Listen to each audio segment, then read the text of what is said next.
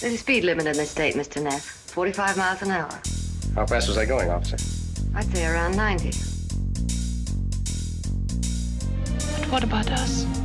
Memories. You're talking about memories. Good, now have a drink. I don't want anything of his or any part of it. Except his life. I wonder if I know what you mean. I wonder if you wonder. Played it for her, you played it for me. I lived a few weeks while she loved me. Waiting for a lady. Someday you'll understand that. Got some news that's gonna take a lot of tension off you and Laura. Stop it, Dix! I can't take any more of this! I should be in it for him. You know the story? What story? Maybe because he was drunk. Maybe not today, maybe not tomorrow, but soon and for the rest of your life. Well, I'll give her the message. But they're asleep all over America. Welcome to the Speakeasy Noir Cast, a podcast discussing film noirs of yesterday and neo-noirs of today. Each week, we will deliver a discussion and analysis of classic and neo-noir films, all mixed in with our unintelligible banter. Your hosts for the show, Carly Street and Jason D. Morris. All right, well, Carly's sick again, and I'm, sure to be soon as well, as is the whole world. Hopefully we survive. Well, I've done quite well because I haven't been sick through the entire pandemic until now, when I have a cold that will not go away. Yeah. But anyway, I hope everybody stays safe and healthy regardless. And, we'll get through this eventually. But, all right. Well, enough COVID talk, enough depressing bullshit. Let's get into tonight's drink, which is not going to give away the film and really has nothing to do with the film other than who our lead actor is. And this drink is called Waltzing with Vincent. This happens to be his favorite drink. Oh. Supposedly, I mean that's the rumor. And it is, I'm guessing someone at some point named it after him, or he created it and named it himself. And if you're wondering who he is, that would be Vincent Price. And the drink is a spritzy fall aperitif made with Applejack brandy, apple cider, lemon juice, simple syrup, and Prosecco, which I believe Carly dislikes Prosecco. Yeah, I'm not really keen on Prosecco. Yeah, which is interesting. It's interesting because it's quite cheap everywhere over here. And I still can't even drink it, knowing that it's cheap. That's funny. She goes for the cheap stuff. I guess so. You drink Bud, Coors. Hey, Coors is for not American cheap. beer, it's the worst. Coors is not cheap. Oh, it is here. Damn it, I need on the it. cheaper side. That's worth the reason to move just for that. Cheap Coors. Less pleased. I love a visa.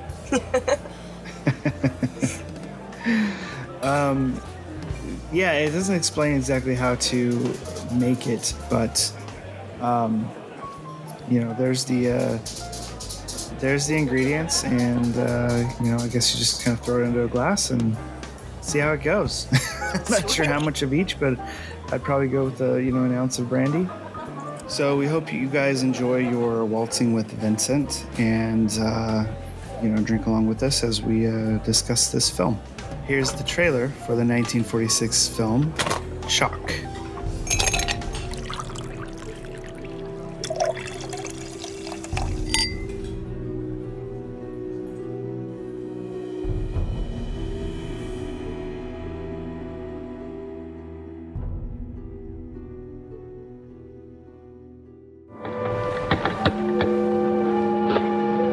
Hello, this is Mrs. Stewart.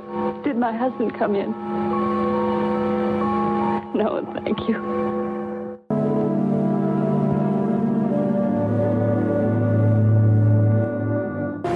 I'm Dr. Cross, Mrs. Stewart. I'm your friend. I'm here to help you. This delusion is quite common among mental cases in an institution of this sort. Are you trying to tell me my wife is out of her mind?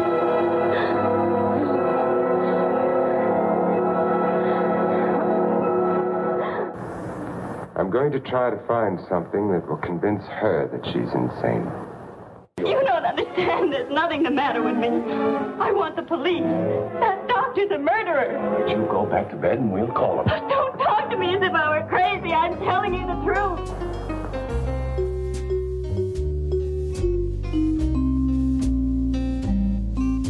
All right, that was the trailer for the 1946 film Shock, which stars Vincent Price, Lynn Barry, Frank Lattimore, and Annabelle Shaw.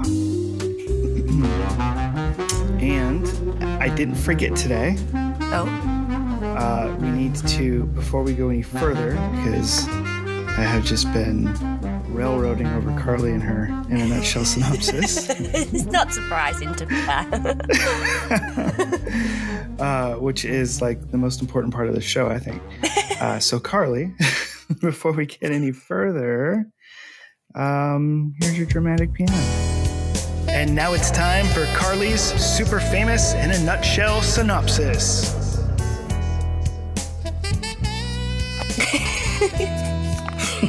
Always makes me laugh. Okay.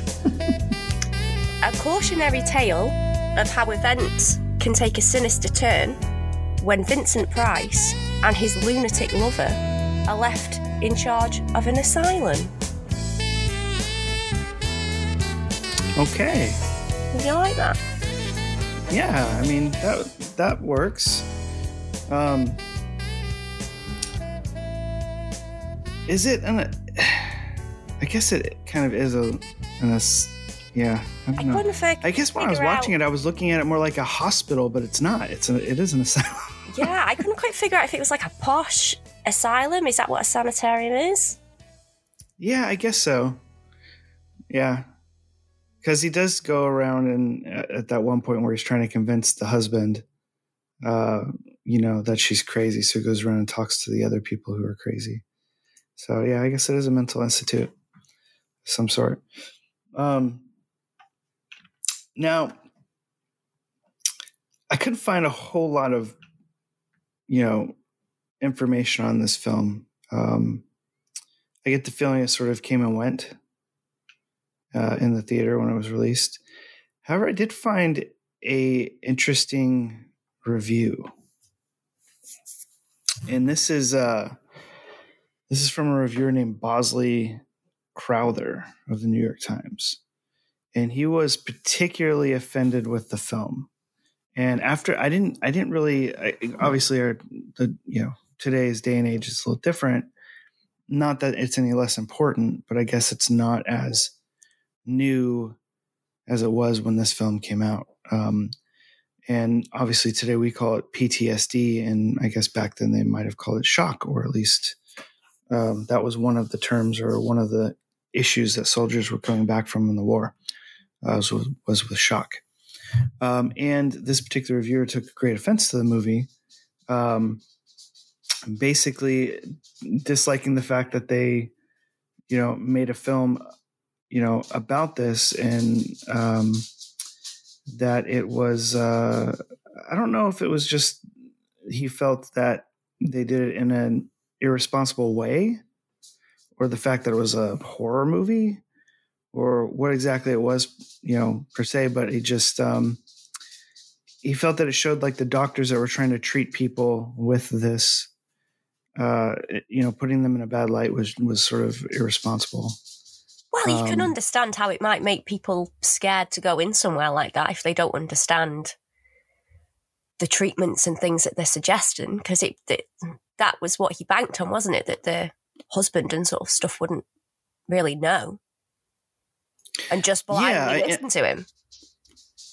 I just look at him like he's a bad guy, but it doesn't necessarily mean that the idea of treatment is bad. Oh, no. Or any of that.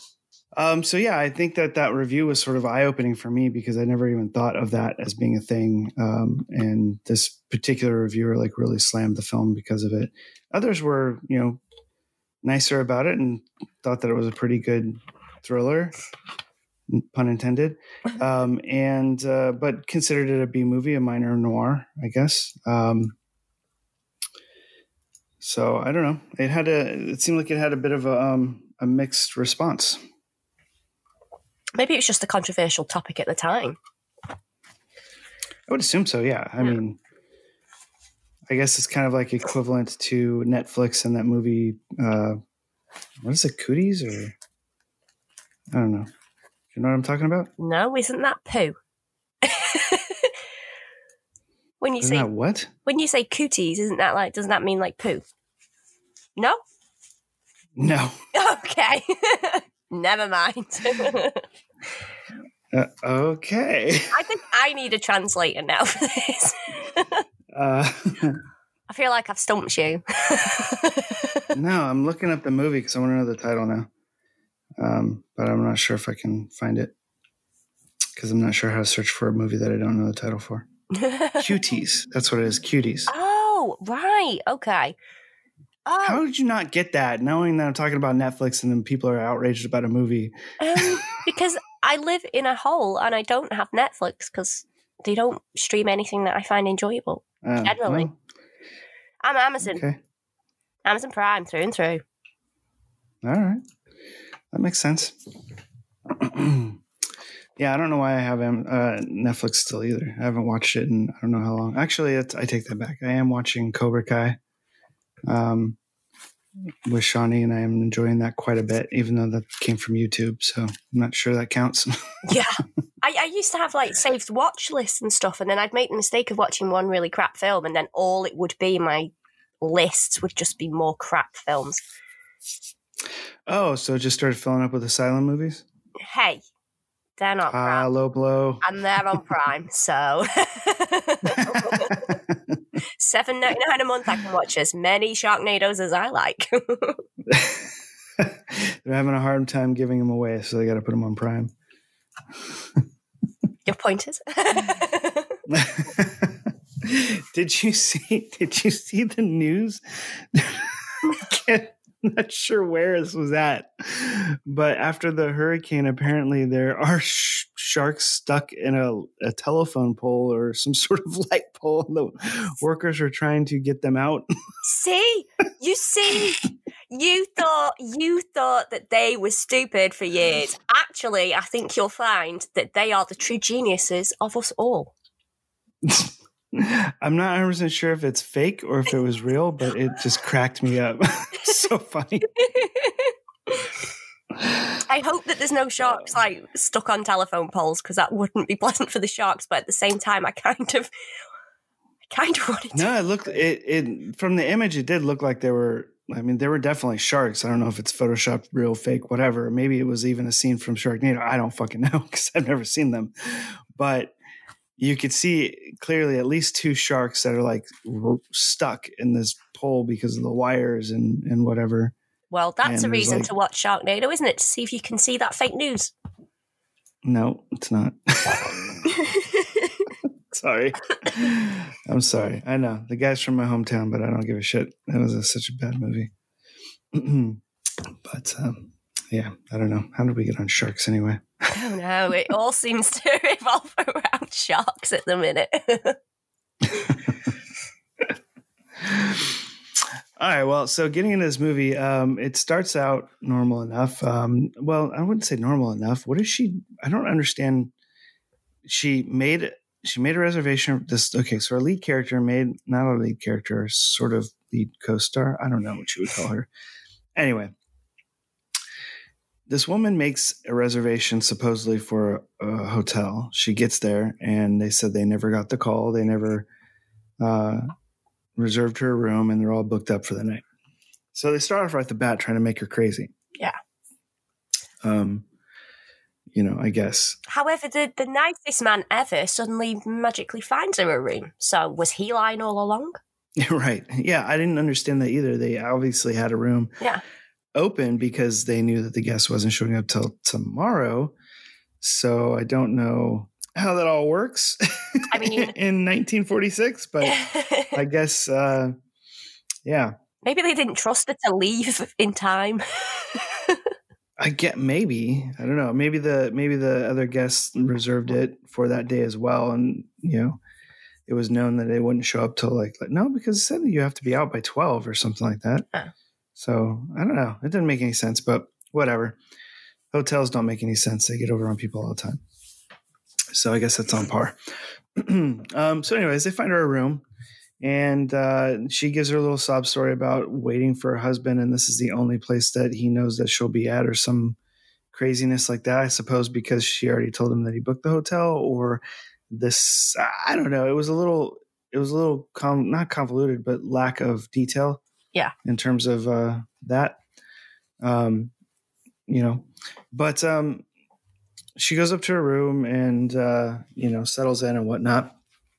And while she's there, she notices some commotion across the way, I guess, in this motel or hotel. You can see across to the other rooms, and not good on privacy, is it? Not really. I mean, they do have curtains, unlike the motel room in Touch of Evil. But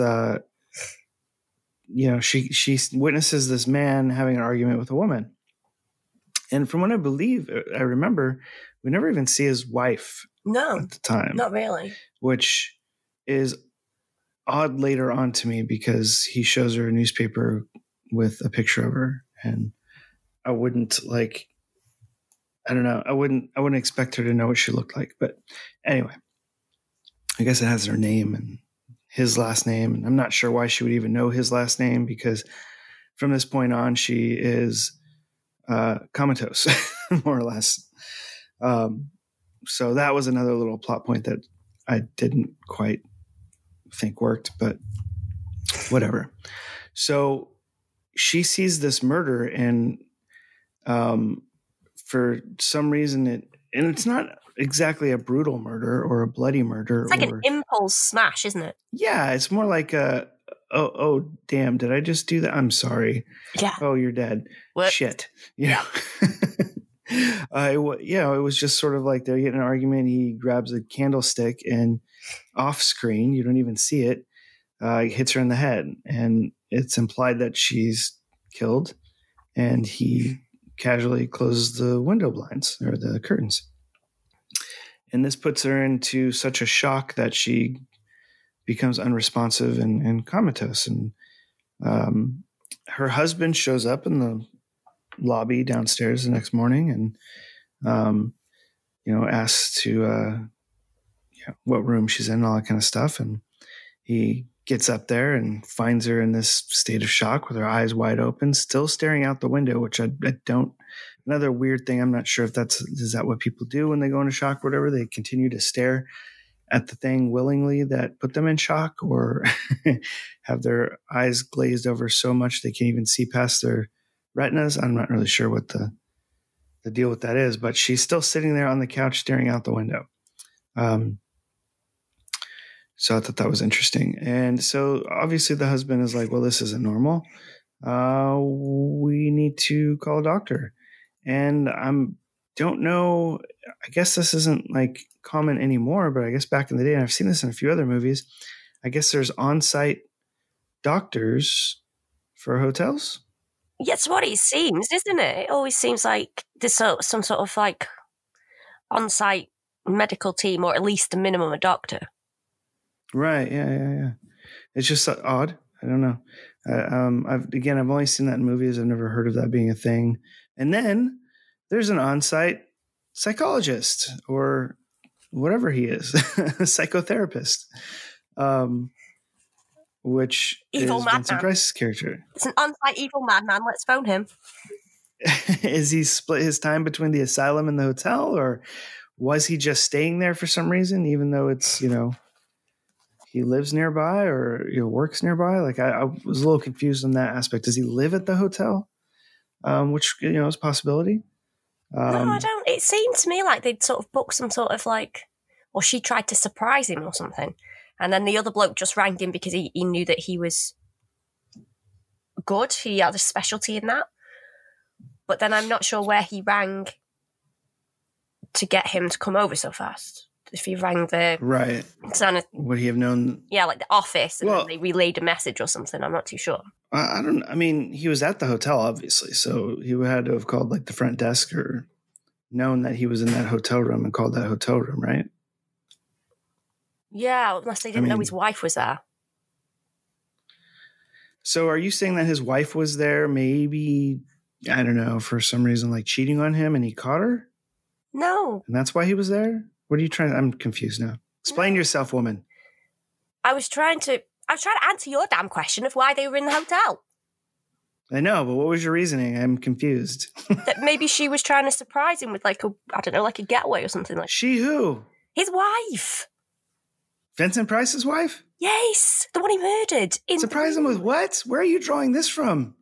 I don't know. I don't even see the woman. It might be nice for, I don't know, to like, let's have a nice night in a posh hotel. You're writing a completely different script here. I don't know what you're talking about. We don't even see this woman.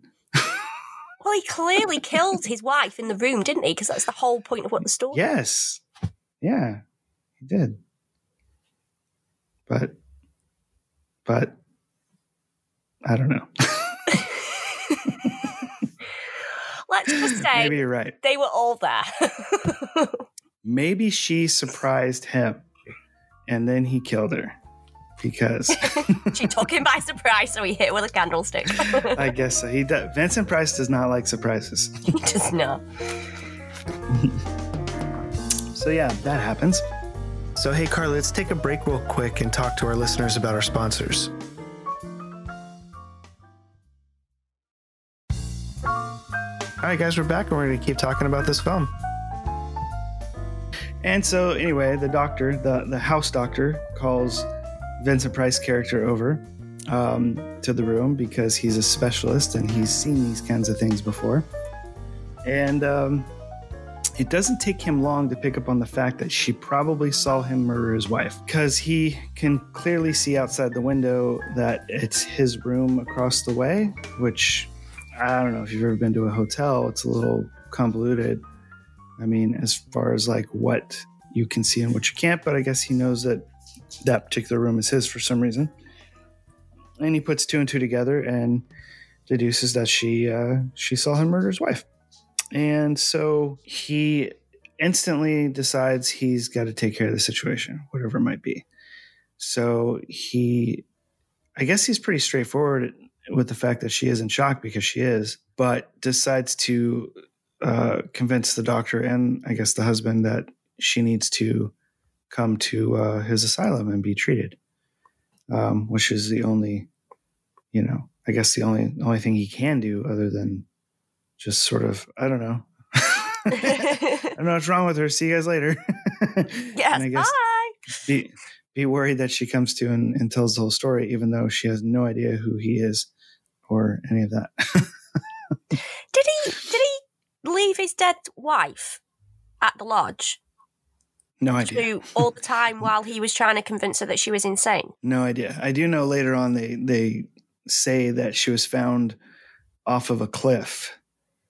Yeah, but in the newspaper, there was like a 3-day search as well, but nobody seemed that bothered that like they were searching for his wife. He just went on his business as normal. Or maybe that was part of it. Yeah, well, in actuality, they didn't actually show him in between those points. No, true. He wasn't on screen. From the time where he is at the hotel room with the woman and convinces everybody that she needs to go to the asylum, we don't see him again until the scene where he has the newspaper. And I don't think so anyway. But yeah, nobody at all seems concerned at all about her death or being missing or any of that stuff. And there's no police involvement in this movie. So we don't see the other side of it. We don't see the search. We don't see the finding of the body or any of that kind of stuff. And I'm sure it's, all budgetary because this is essentially a one-room film. So you got your hotel room and you got the asylum room, and that's pretty much it for the movie. So it was a little surprising. He shows the newspaper to her, and this is the first time we really see her face and her name. And I thought it was a little implausible that this woman recognizes and knows who she is really, instantly, and because she's never actually seen her before. But it's a movie, and he does explain it to her. But and she also recognizes him, which I'm not sure that. I don't know. I guess she definitely saw him through the window and whatnot. But if you're in that great shock and you've seen somebody one time, I don't know. sometimes these movies get a little. She's heard his voice though, so maybe it's his voice more Could than be. He does have a distinct voice. Yeah. Yeah. Could be. I do think some of these movies get a little overblown. I don't think people can. I know that there's like this theory that people can recognize people better than they think they can, sort of thing. But maybe it's just me because I can't. I just maybe it's just because I don't like people. So if you witness a murder, basically as soon as you blink, all the evidence is gone. Yeah.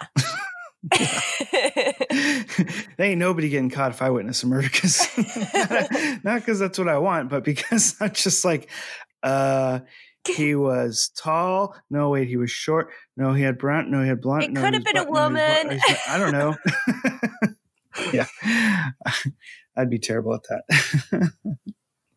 Oh.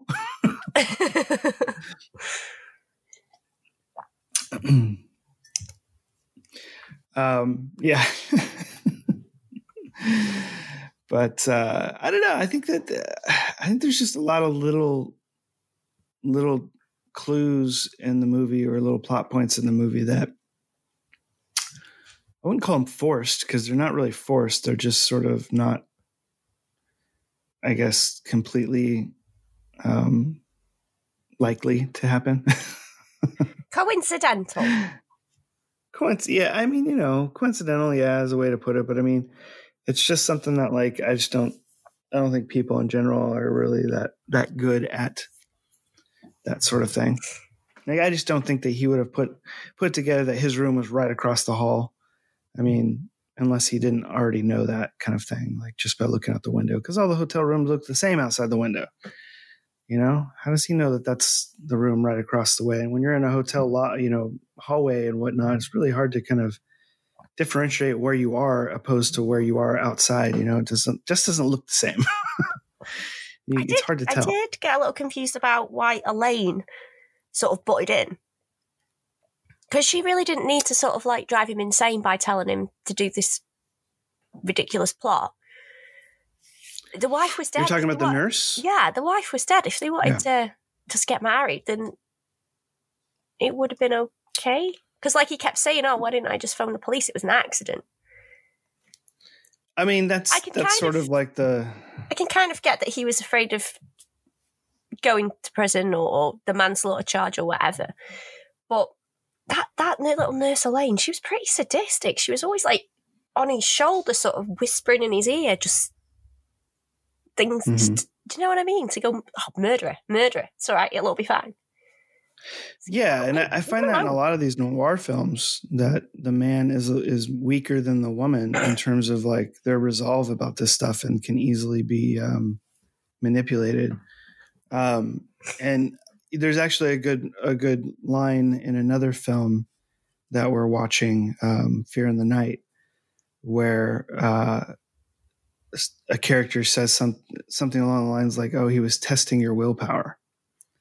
And that's kind of what I feel like a lot of the femme fatales in these films are doing, is it's manipulation, And the thing is, if he did marry her, that would put suspicion on him anyway. Cause that would, she's only been missing for 3 days or whatever it was. How quickly is that really supposed to happen without drawing suspicion? I mean, you need to wait like a year, to kind of be safe, if ever at all. So I don't know. I mean, I get that.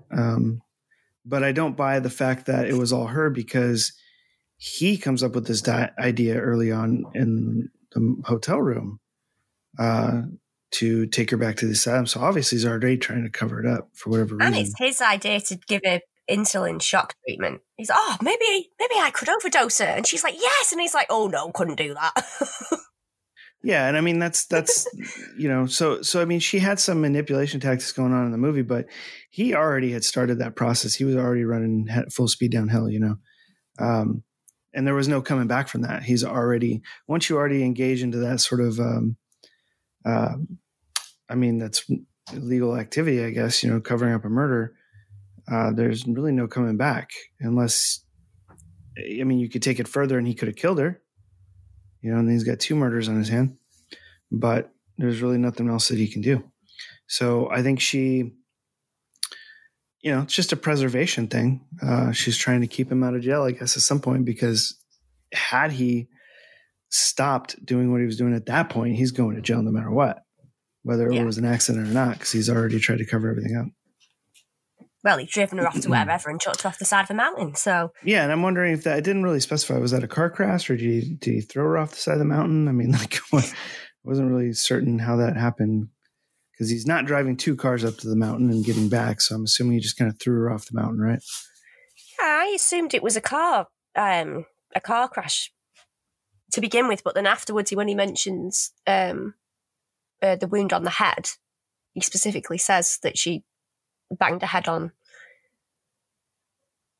like a rock or something like that. Which I find kind of odd, because, I mean, there'd probably be a lot of... Surely that's no car. Well, I mean, you bang your head in a car, I mean, if you're getting into a wreck, but if you did throw her off the cliff, I mean, I'm assuming that she's going to have a lot of bruises and bangs and stuff, right? So I always found that like I don't know, a little silly. I mean, I don't think there was any points to have to tell us that sort of thing, because it's just an assumption, I guess. I don't know. If I fall off a cliff, I'm going to assume I'm going to have a lot of cuts and bruises and scrapes, and nobody's going to know where they came from. I feel like they would have had to have found the murder weapon, like known that this candlestick killed somebody. Yeah. I like the DA, though, that was like, basically presented himself as like, oh, this has happened, and do you mind if we exhume the body? And he was like, no. And he just suddenly went, I don't really care. You can either let me do it or I'll get a court order. Yes, you go, right. Man. He's like, frankly, I think it makes you a bit suspicious. You don't want to know who murdered your wife. Well, I mean, and that's ultimately who catches him, right? Who, like, takes him into custody? I think so, yeah. Yeah. I don't know, Carly. I don't think I think, it pretty much plays out as expected after that. I mean, there wasn't too many like twists and turns in this film. It was just pretty straightforward, I guess, after, I think, a bumpy start for me. I quite liked it once they got into the asylum portion of it. Yeah, I don't know. It was okay, I guess. You don't seem overly nothing really interesting. I'm not, because nothing really interesting happened. It was a lot of the same stuff over and over again. Her sort of waking up, freaking out, them drugging her, and her falling back asleep. And then just, that was pretty much it. Like, I felt like it could have been cut down to like a half an hour movie. There wasn't a whole lot going on. Once you get past the whole trying to convince the husband thing, because we don't see a whole lot. Though, wasn't he? He didn't take a lot for him to go, she's clearly not insane. She's saying the same thing. Yeah. I just, and I mean, it just felt like it was we should have seen what was going on with the cops, Yeah, that would have been interesting if anybody had suspicions about him. Yeah. Or at least it should have been another plot point in the movie to keep to be cutting away from the asylum and doing other things, to keep the interest of the film up is really what I feel like. So it just feels like there's like this missing sort of piece to the script, I guess. And maybe, again, that'd just be budgetary, I'm not really sure. So yeah, Carly, why don't we go ahead and give this film a rating, and I'm curious what you thought about it. I'm going to give it like a 6, to be fair. Oh, I don't know if that's fair. Is it? Well, I don't know. Guess we'll see. We'll see what the internet thinks. All right. I enjoyed Vincent Price quite a lot. I always do enjoy him, and it wasn't fantastic overall, but I think it's worth a watch if you're a fan of him, or if you've seen any stuff. Yeah. I quite like Vincent Price. Yeah. So I found his character and his character's unraveling quite good, and I was able to pass over other bits that weren't as good. So, yeah, speaking of Vincent Price, when we watched Laura, there was that scene in the film where they did this silhouette shot of him, and in my head, I was thinking that this looks like a homage to like Dracula or something. This was very early on in his career, so that wasn't even something that was possible. Secondly, I found out he never played Dracula. And for some reason in my head, I thought that he did, but he didn't. Like everybody, all of his other peers did, but he never played Dracula, not even once. So that was just something, I guess, in my head. That's weird. But there definitely is a scene where he's got like his jacket over his shoulders, you know, and he's silhouette and he comes to the door and it just, I don't know, it's a great image. But for some reason in my head, I was like, oh, they're kind of paying homage to him, playing Dracula or something. I don't know. But it's just all in my head. I'm crazy. You in an asylum. It's Vincent Price broken you. I'm in shock. Whenever you wake up, he just stabs you with some more insulin and tells you it's okay. You saw nothing. Go to sleep. Yeah. Then he laughs at me. All right, fair enough. I give the movie a 5. I did not enjoy it.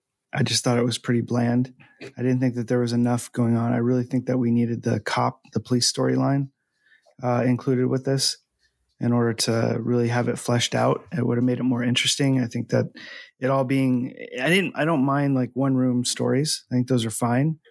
But with this particular one, it got a little too repetitive with the waking up, more insulin, go back to sleep, waking up, more insulin, go back to sleep kind of thing. Yeah. Maybe they should have brought the husband in a little bit more, or, I mean, there's just certain things that they could have done, I guess, if they didn't want to have the police story in there. But it just felt like there was something very missing. It might have been more interesting not having the police story. To see his experience with like shock syndrome from maybe people in his platoon or whatever, or his pals that have experienced it, and then him kind of like likening that to her situation or being afraid of certain things because of that. That might have been an interesting thing that I would have liked to have seen a bit more. Yeah, and I think that would have been cool, like to see what he does. Yeah, that could have been interesting. They could even take it in a whole other way and have him sort of be a bit of a mad scientist, as you know, he played that role later on in a lot of films, but and truly made him a bad guy. But I don't know. I think that would have been kind of interesting to explore that a little more. But as such, I mean, they didn't, and they didn't do a lot of things they could have, which I think is what sort of makes this movie fall into that sort of minor film noir, range of films. It's not bad.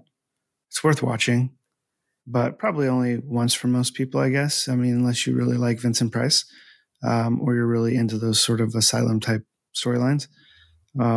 Yeah, I mean, I feel like there was so much more they could have done with it. And I mean, I guess that's a good thing because it's not a flat out bad movie or anything. I think it's for what's there. It's decently directed. The acting is good. It's a solid movie that just seems lacking in the script department. And again, it appears that it might just be a budgetary thing, not necessarily anything of the fault to the production itself, other than the initial pre-production side of things. So 5 out of 10. And would you say 6 out of 10? 6. 6. All right. So fairly low, but again, it's one of those weird films where even though we're scoring it low, I do think that it's worth watching. Yeah, definitely. Yeah. So, all right, guys, there you have it. Hope you enjoy your waltzing Vincent, waltzing with Vincent drink, and checking out this film if you're into these asylum type movies or like Vincent Price. I would recommend at least watching it once. Yep. And seeing what you think. All right, guys, until next time. Bye-bye. He's looking at you, kid.